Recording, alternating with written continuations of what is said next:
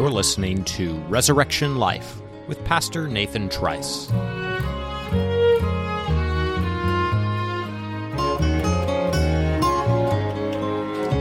Well, greetings, friends. In the hope of the resurrection of Christ, He is risen. It is summertime in the Carolinas just now. We have had the impressive heat and humidity to prove it, and I have very much been in a summer schedule mode. I've traveled recently, first to Wheaton College. They're outside of Chicago for a deacon summit put on by my denomination. And then I spent, shortly thereafter, about a week just outside of Philadelphia at the General Assembly of the Orthodox Presbyterian Church. In just a couple of weeks from now, I will be taking a few weeks of summer vacation. And by the way, the first week of that will be the build-up to the first marriage among my offspring. My son Duncan getting married to the lovely Miss Anne-Marie Lawing on July 16. So it's been a busy few weeks and beginning of the summer for me, and this will not only make the summer of 2022 memorable in many ways, but it also goes a long way towards explaining why my podcast this summer has been devoted to what we used to call reruns. That is to say, selected sermons from the pulpit of resurrection that I have wanted to share again. Most recently, I have shared the short series that I preached back in 2010 on the Great Commission. Today, I want to introduce another short sermon series. This one preached at the beginning of the year 2008, and I called it A Kingdom Conscious Life. Again, this was in that season of my ministry when I was full of reflection on the significance of the kingdom of God in the Scripture and how everything about our lives is to be devoted to advancing that kingdom. Or as Jesus puts it in Matthew chapter 6, everything in our lives is to be about seeking first the kingdom of God. I preached 4 sermons on what a kingdom consciousness would look like in everyday ways. I preached on the kingdom in your family, then on the kingdom in your calling, then the kingdom and your church, and finally the kingdom and your world. Now, in each of those messages, I advanced this thesis that a kingdom-conscious life sees various good and noble pursuits in the Christian life not as ends in themselves, but actually as means to a greater end, that of advancing Christ's kingdom. Now, I think at various places this perspective could be somewhat unsettling, since it could come across as a threat to our customary sense of the priorities of the Christian life. But folks, I think it also comes with the assurance from Christ Himself that as we make His reign our priority, the other things in life that we need and that we can often be tempted to be anxious about will, as He put it, be added to us. That's what He says as it goes on to speak in Matthew chapter 6. You keep your focus on my kingdom, it's as if Jesus says, and I'll make sure that you have the necessities of life to seek that kingdom. So, in this first message for today, the kingdom and your family, I'm calling for a kingdom mentality towards the most precious resources that we have of marriage and of home and of children. I'm going to argue that none of these are merely for our personal edification and enjoyment. Brothers and sisters, they're each to be stewarded in such a way as to be the most useful to Christ in His enlarging of His own rule in the hearts and lives of sinners. Indeed, the people and things most precious to us are among the things we're called to put into the service of the King. I trust you will profit from this message and this short series. They have been a blessing to me, even as I have revisited them of late. I invite you to turn in your Bibles to the book of Luke in the 9th chapter this morning, Luke chapter 9. Here is an example of our Lord in a very provocative, radical-sounding way, issuing a call to priorities. And it's very clear that He places the kingdom and its pursuit as a priority even over home and family. I begin reading at verse 57 of Luke chapter 9. As they were going along the road, someone said to Him, "I will follow you wherever you go." And Jesus said to him, "Foxes have holes and birds of the air have nests, but the Son of Man has nowhere to lay His head." To another He said, "Follow me." But he said, "Lord, let me first go and bury my father." And Jesus said to him, "Leave the dead to bury their own dead. But as for you, go and proclaim the kingdom of God." Yet another said, "I will follow you, Lord, but let me first say farewell to those at my home." Jesus said to him, "No one who puts his hand to the plow and looks back is fit for the kingdom of God." Amen. At this time last year, I was beginning a sabbatical. It was a very fruitful time of study. I have assured you of that and thanked you for that already. It was an opportunity for me to pursue studies that I had begun, to be sure, but really required some uninterrupted time in the Scriptures. And when I returned, among other things, you heard a great deal from me about the kingdom of God. We began a survey of the Old Testament in which we saw God's goal of restoring His kingdom on earth coming about. And more recently, we began the study of Matthew, which has as its theme the coming of the kingdom. This theme of the kingdom is so broad. It's a whole Bible theme. It requires one to step back from the Scriptures in order to see it in its fullness, in its wide-angle lens, as it were. And we've spent some time in the last year simply trying to see the big picture of the coming of God's kingdom.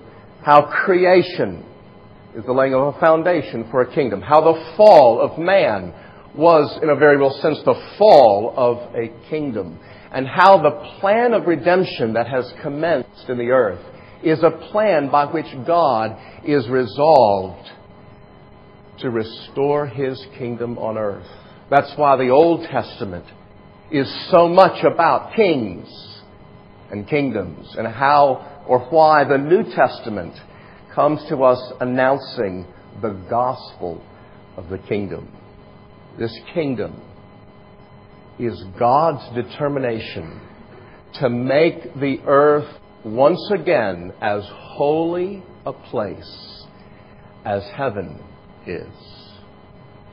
Jesus says, "You pray, Thy kingdom come, Thy will be done on earth as it is in heaven." Now, here at the beginning of this year, I want to pause and reflect with you on a very practical question. We could all agree, I trust, that it's good to know what God is up to in the world, what He was doing long before we were here, and what He will likely be doing long after we're gone. It's good to know, but here's the question: does it really make a difference in the way we live? Does the knowledge that our very existence is for the purpose of advancing God's work of the kingdom on the earth make a difference in how we live? I would assert to you that it does. That living with what I'm calling a kingdom consciousness does make a difference. It's a difference you can see in a Christian.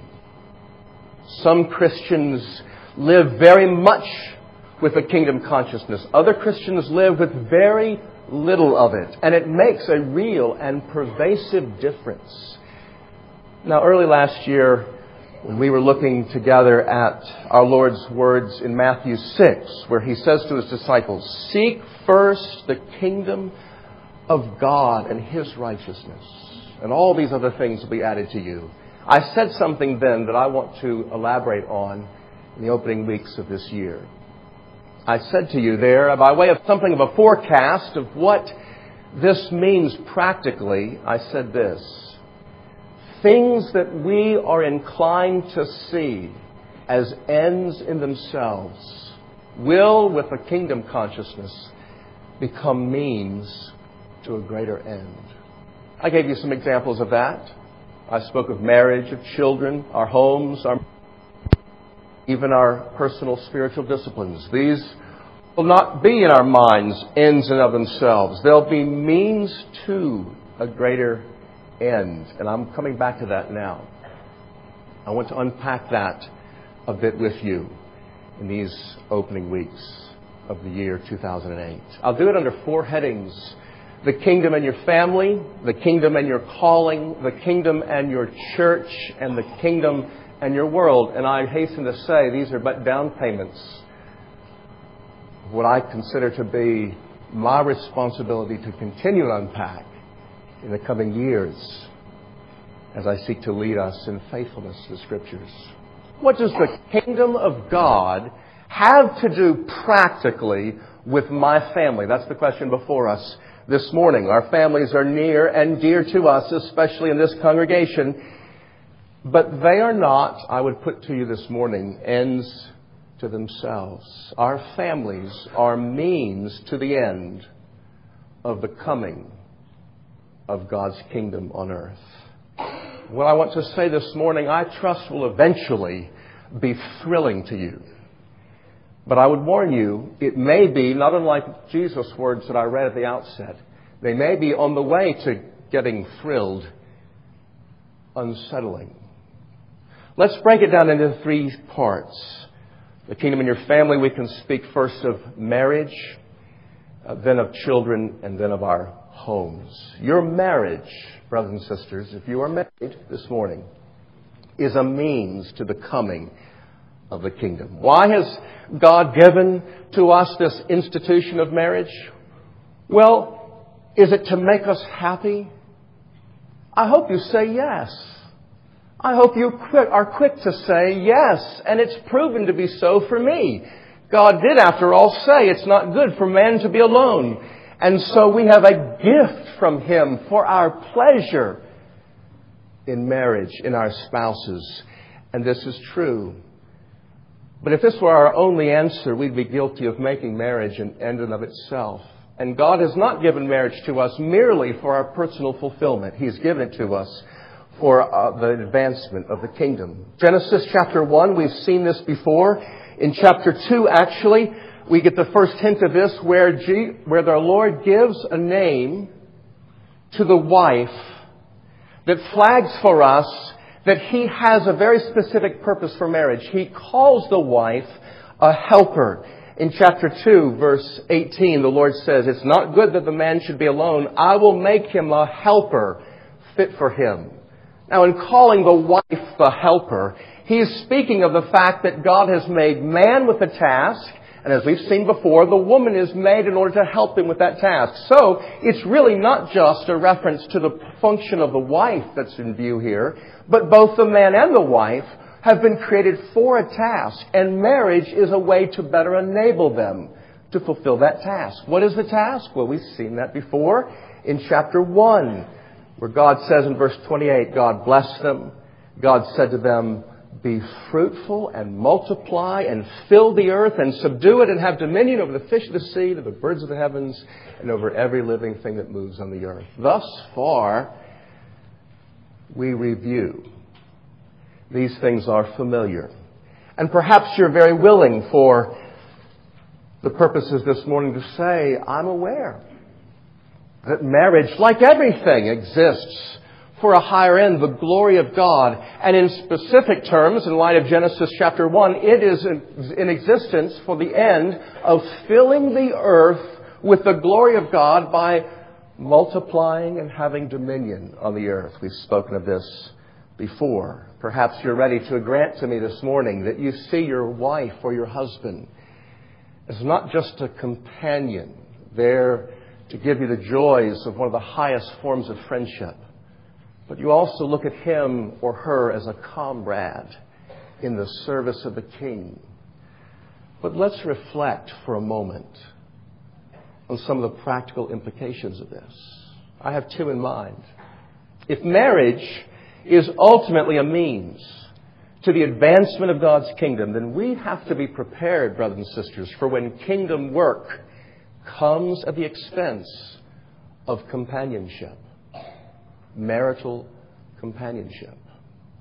Those of you who are married know immediately ways in which this has already happened. There's a conflict that you've already seen between certain kinds of kingdom work and the companionship you might otherwise enjoy as husband and wife. The most obvious is those of you who are married and have children. We have a couple of new dads in the congregation, not to unduly single out anyone, but you know who you are. Those of you who are old dads can still remember perhaps the sense that you had when that firstborn came into your home. And all of a sudden, your wife's undivided attention was no longer undivided. She's now, in a very preoccupying way, concerned for this new addition to the home. And you may have had some adjusting to do. The companionship you'd enjoyed thus far in your marriage is now under some kind of a threat, though you've acknowledged quickly that there is legitimacy to that threat. This happens, as we've known well, on the other side, as husband and wife face the demands of a man's vocation on their marriage. And how often there seems to be a flat-out tension, a threat to companionship by the man's work in the world. And those wives sitting here have known what it was to recognize that God called Adam to a vocation, a task, and that means that marriage is in part to promote that end. If you don't have a sense of kingdom consciousness, brothers and sisters, you won't have a category for that very real phenomenon of what happens in marriage. Marriage is not just for companionship. It is for a higher end, the advancement of the kingdom. That happens through children and all the investing that goes into them. It happens in vocation and all that must be poured into that. It happens in many other ways that I see at work in this congregation to my delight. As men must leave their homes in order to volunteer to do work downtown, for example, at the rescue mission or the prison ministry. As women must separate from their husbands and children in order to mentor younger women in the faith. These are real threats to what we might otherwise want in terms of fellowship within our marriages. Brothers and sisters, listen to me. This is not the first or the last word on marriage. This is a balancing word to you this morning. Do we have to say at times no to our children? No to work? No even to ministry in order to cultivate a close relationship with our spouse? Yes. And I in no way would drain a drop of your ambition for romantic intimacy in marriage. You know me better than that. But there is balance that we're to strive for. Our bookstand out here in the foyer is loaded with books on marriage and how your relationship of marriage can be made better. I think I've just recently preached a series to that effect as well. But with all this focus on keeping good relationship in marriage, we can forget that your love relationship with your spouse is not an end in itself. It exists for the King. You see, we can begin to think that God made marriage, like a lot of other things in our lives, primarily for personal fulfillment. We will not have a category for the kind of sacrifice the King requires of us, even measured in terms of our relationships with our spouses, in terms of time and energy. And ironically, this can actually lead to problems in the marriage relationship. One way to wreck a marriage is to view it exclusively in terms of mutual fulfillment. Luke chapter 14, Jesus makes one of his many outrageous comments, and I've abridged it here for effect. He says, If anyone comes to me and does not hate his wife, he cannot be my disciple. Now, in the original, the full text, he includes fathers, mothers, children, brothers, sisters, and one's own life. And ladies, I do believe that by extension, he would include husbands. If anyone comes to me and does not hate his husband, he cannot be my disciple. Why is he speaking that way to us? Is he down on family, hearth, and home? Why does Jesus speak this way in more than one place? You know him well enough. You know he's not speaking absolutely here. He's speaking relatively here. That is to say, he's demanding loyalty to himself. And he's demanding a loyalty to himself as only a king can demand loyalty. And he's saying this takes priority over every other relationship. And indeed, every other relationship is only a means to the end of expressing your loyalty to me. And so, the kingdom and your family, brothers and sisters, our marriages exist to promote the coming of the kingdom. They're not an end in themselves. A good marriage is ultimately one that is effective in bringing about, in a man and a woman, greater service to the King. A second implication about marriage, it may seem contradictory at first, but it actually flows from the first, and that is this. If marriage is ultimately a means to the advancement of God's kingdom, we must be prepared to forego the pursuit of marriage for the sake of the kingdom. Matthew chapter 19, Jesus says something else that's hard to understand. You might turn there with me. Matthew chapter 19 is in a context where he's closed a door on divorce almost entirely, it would seem, and his disciples are befuddled by it. I'm not as much concerned with that context as with what he goes on to say in verse 12. Matthew 19, verse 12. For there are eunuchs who have been so from birth, and there are eunuchs who have been made eunuchs by men, and there are eunuchs who have made themselves eunuchs for the sake of the kingdom of heaven. Let the one who is able to receive this receive it.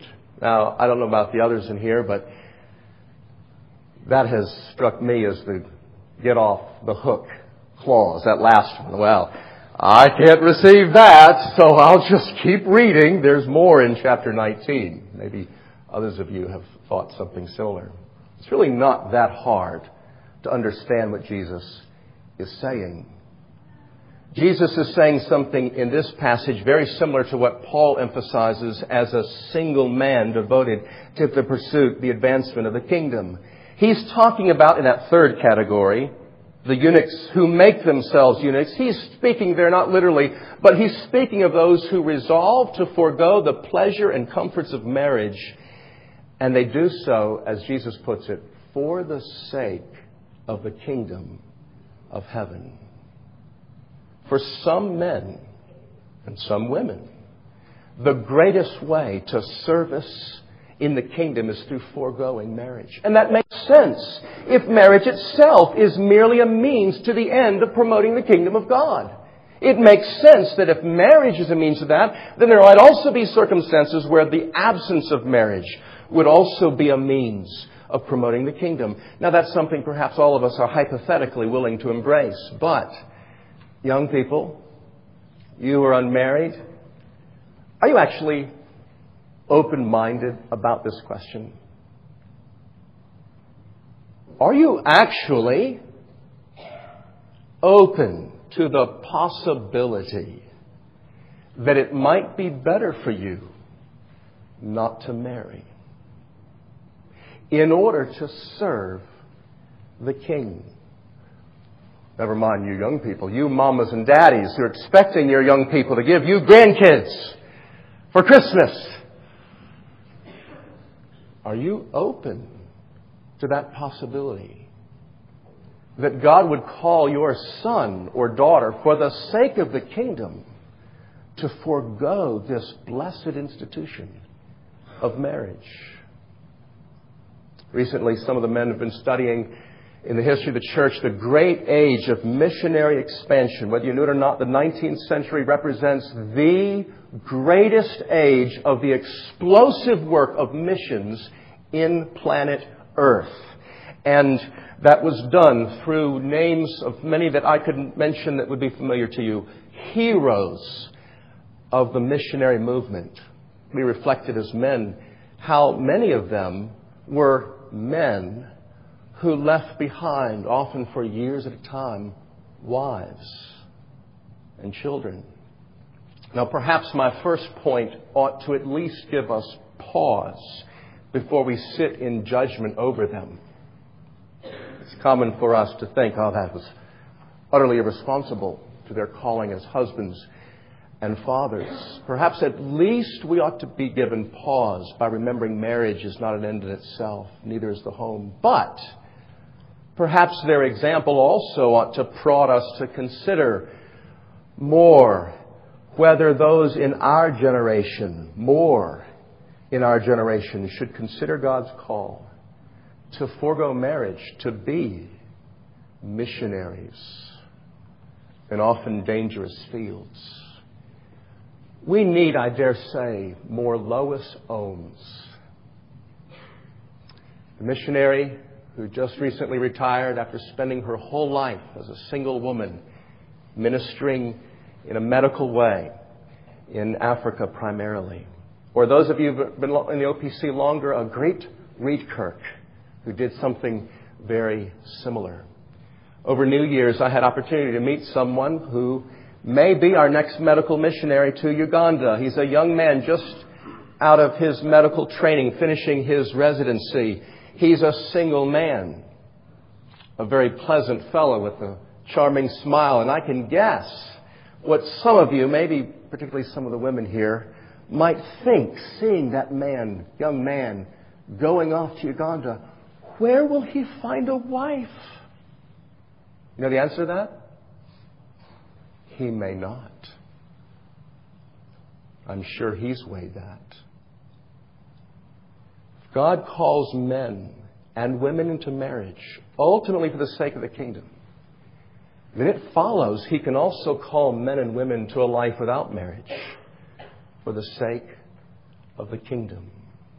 Marriage is a means to the coming of the kingdom. And I've dwelt with you on a couple of implications of that statement. Let's move on to speak of our children now. Our children are a means to the coming of the kingdom. Children, I may sound now like I'm just speaking about you, but really, I'm also speaking to you. Listen carefully as I ask a question of your parents. Parents, why has God given you those handsome children sitting with you in your pew? If your first response is to say, it's a token of His unmerited favor to me, you are speaking truly. Psalm 127 speaks that way, doesn't it? Psalm 127 speaks of our children as our heritage from the Lord and speaks of them as the fruit of the womb, which is a reward. And you're right to think that the children that you have with you are God's blessings upon you. But you can't stop there. Your children are not merely gifts for you to open and to enjoy. Psalm 127, I just referred to, also famously refers to your children as weapons of God in His kingdom.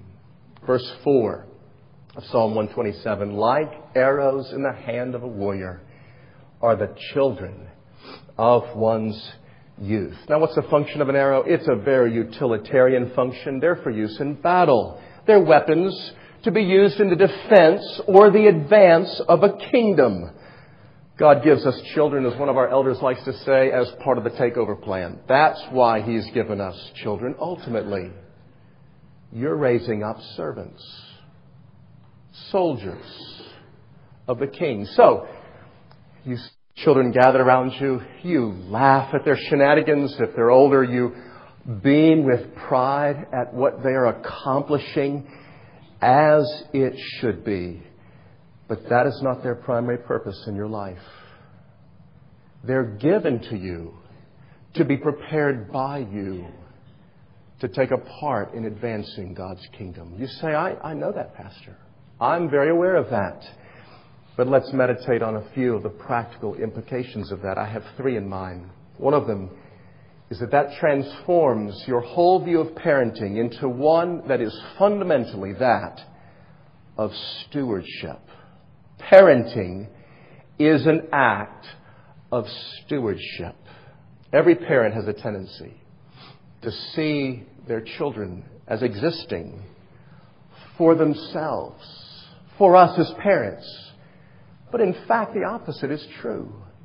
God gives us authority, and as we exercise it in our home, yes, there is the appearance of things that our children do to serve us that would indicate that they are existing for us. But most fundamentally, our children do not exist for us. We exist for them. We are their stewards.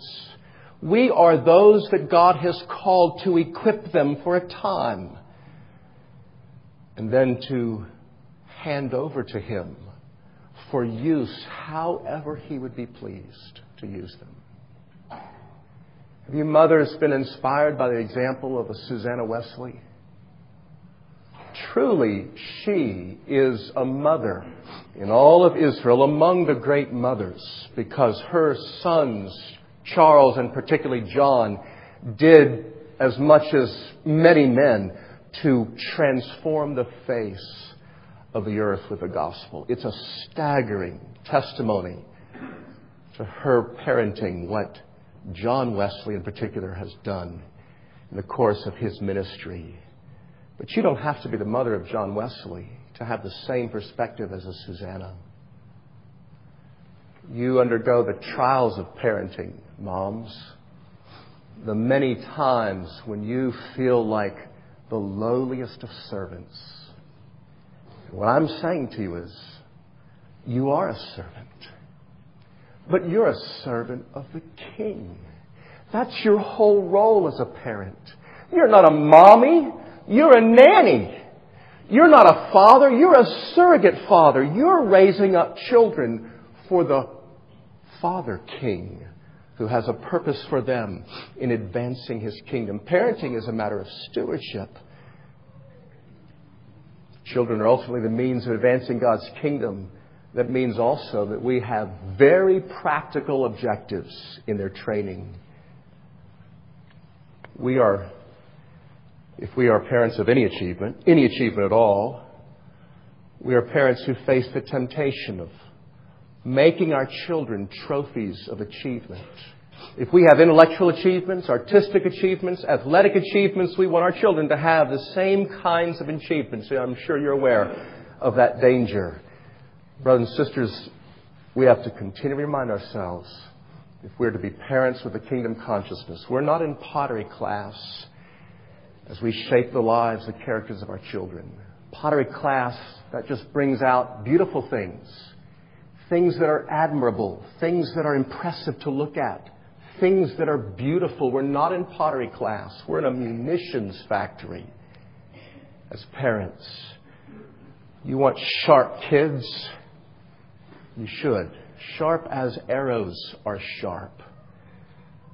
Whatever our perspective and convictions about educational models for our children, brothers and sisters, we ought to be agreed on this. We're aiming at children who will be formidable opponents to Christ's enemies. That's the very practical objective we have as parents. That means, fathers and mothers, that you're to be asking yourself this question. Not, what is the direction I can steer my child that will be most gratifying to me as I envision what I want him or her to be when he grows up? It means you're to steer your children in a way that is most influential for the good of the kingdom. And that means one other thing practically. It means that we've got to have a very sacrificial outlook on their future. The future of our children. Arrows are meant to be lost for a good cause. It was the year for a Mississippi Christmas for the Trice family. We went to the in-laws' house, and Patriarch and Matriarch Oswald had all of their clan gathered around them. None of them were missing. Papa and Yaya sat as their children and their children's children all assembled and exchanged gifts. And some of you tasted of that same pleasure in recent weeks. Others of you have got it all planned out. That's what it's going to be like for you when you get to be a papa, a grandma. Your kids are all going to marry. They're going to marry right here in this church. They're going to settle in this city. And they'll always be home for Christmas. And you'll enjoy to the full the multi-generational blessings of the covenant until Jesus calls you home. And I'm giving you this morning a reality check that may not be in the King's orders.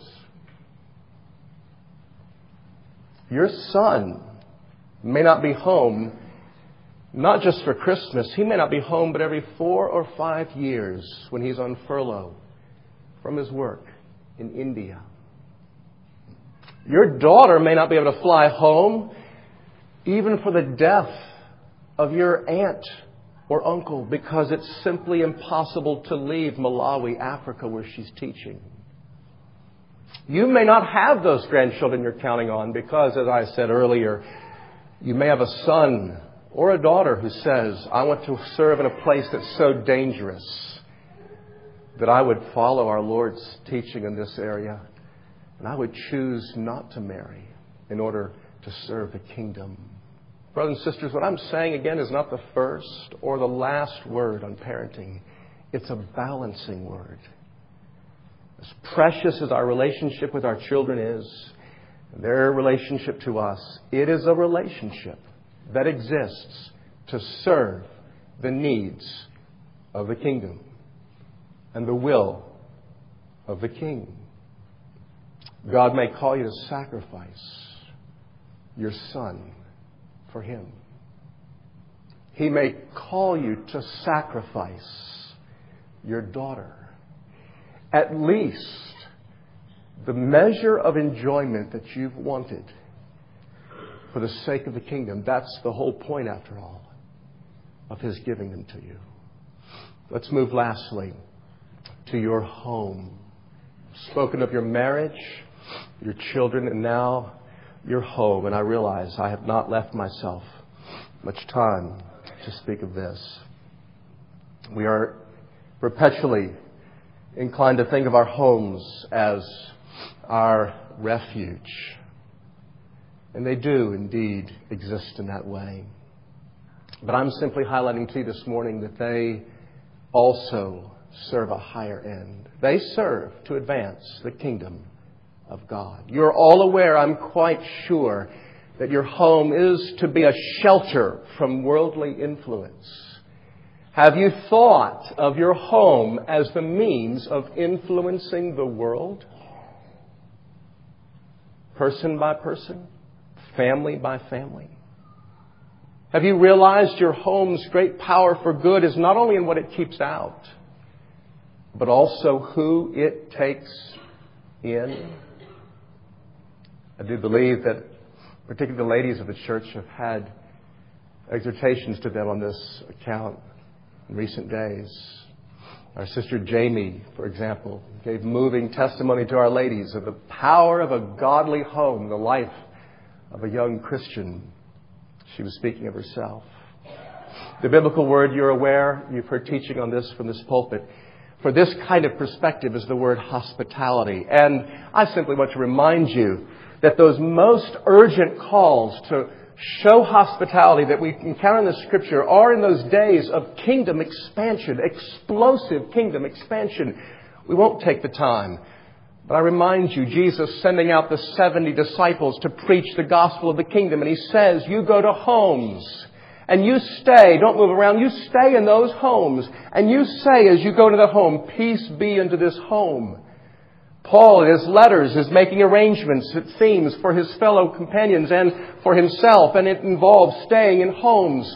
Phoebe, thank you for taking her in. Thank you for taking me in, Philemon. When I come, John does the same thing in his third epistle commending the church for their part in giving shelter to missionaries. The writer of Hebrews, whoever that was, says quite memorably, "Don't neglect to show hospitality to strangers, for thereby some have entertained angels unawares." You get the sense that the homes are not mere personal refuges in the time of the church's expansion. They're veritable concourses of the kingdom. This is the place where the traffic and business of the kingdom is taking place in the early church. And by the way, it isn't the homes only of married or married with children. Lydia stands as an example of one of those homes that became a concourse of the kingdom. Many of you have that kind of ministry. Traffic in your home is heavy.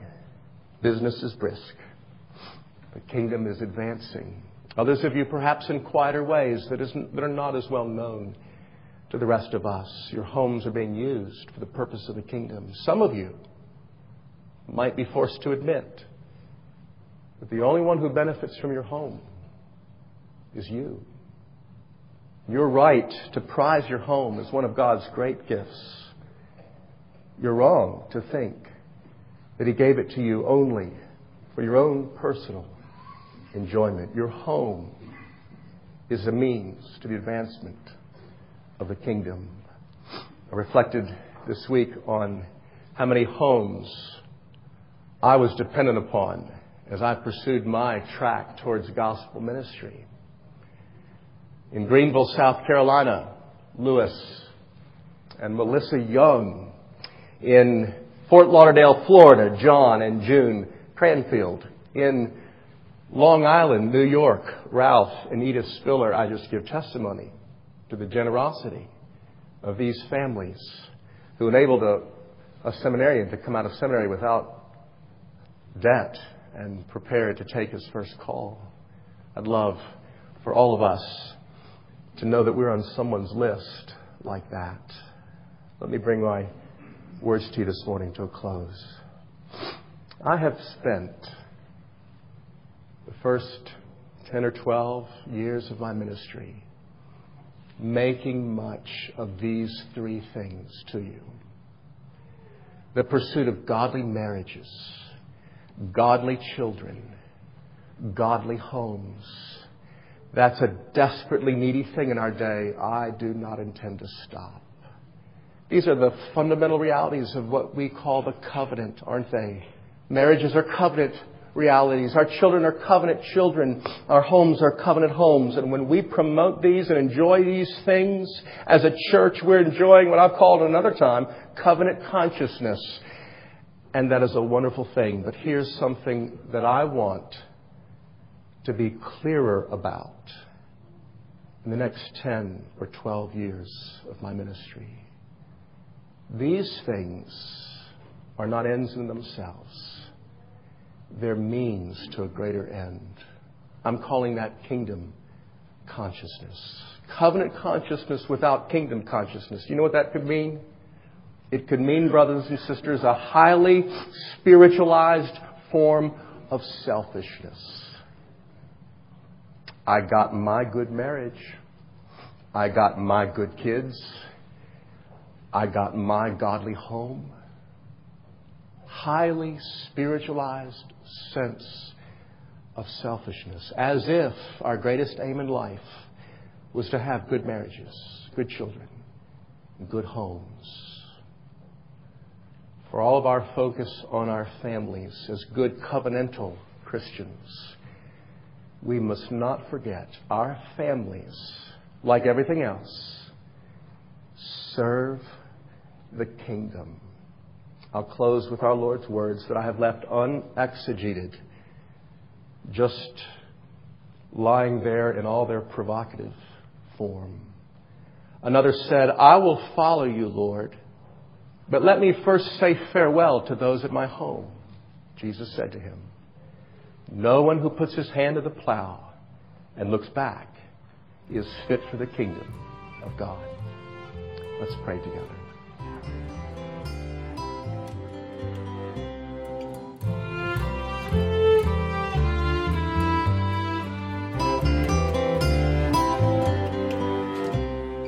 You've been listening to Resurrection Life with Pastor Nathan Trice, a ministry of Resurrection Presbyterian Church in Matthews, North Carolina. If you've been blessed by today's podcast, consider sharing it with someone you know. And thank you for joining us.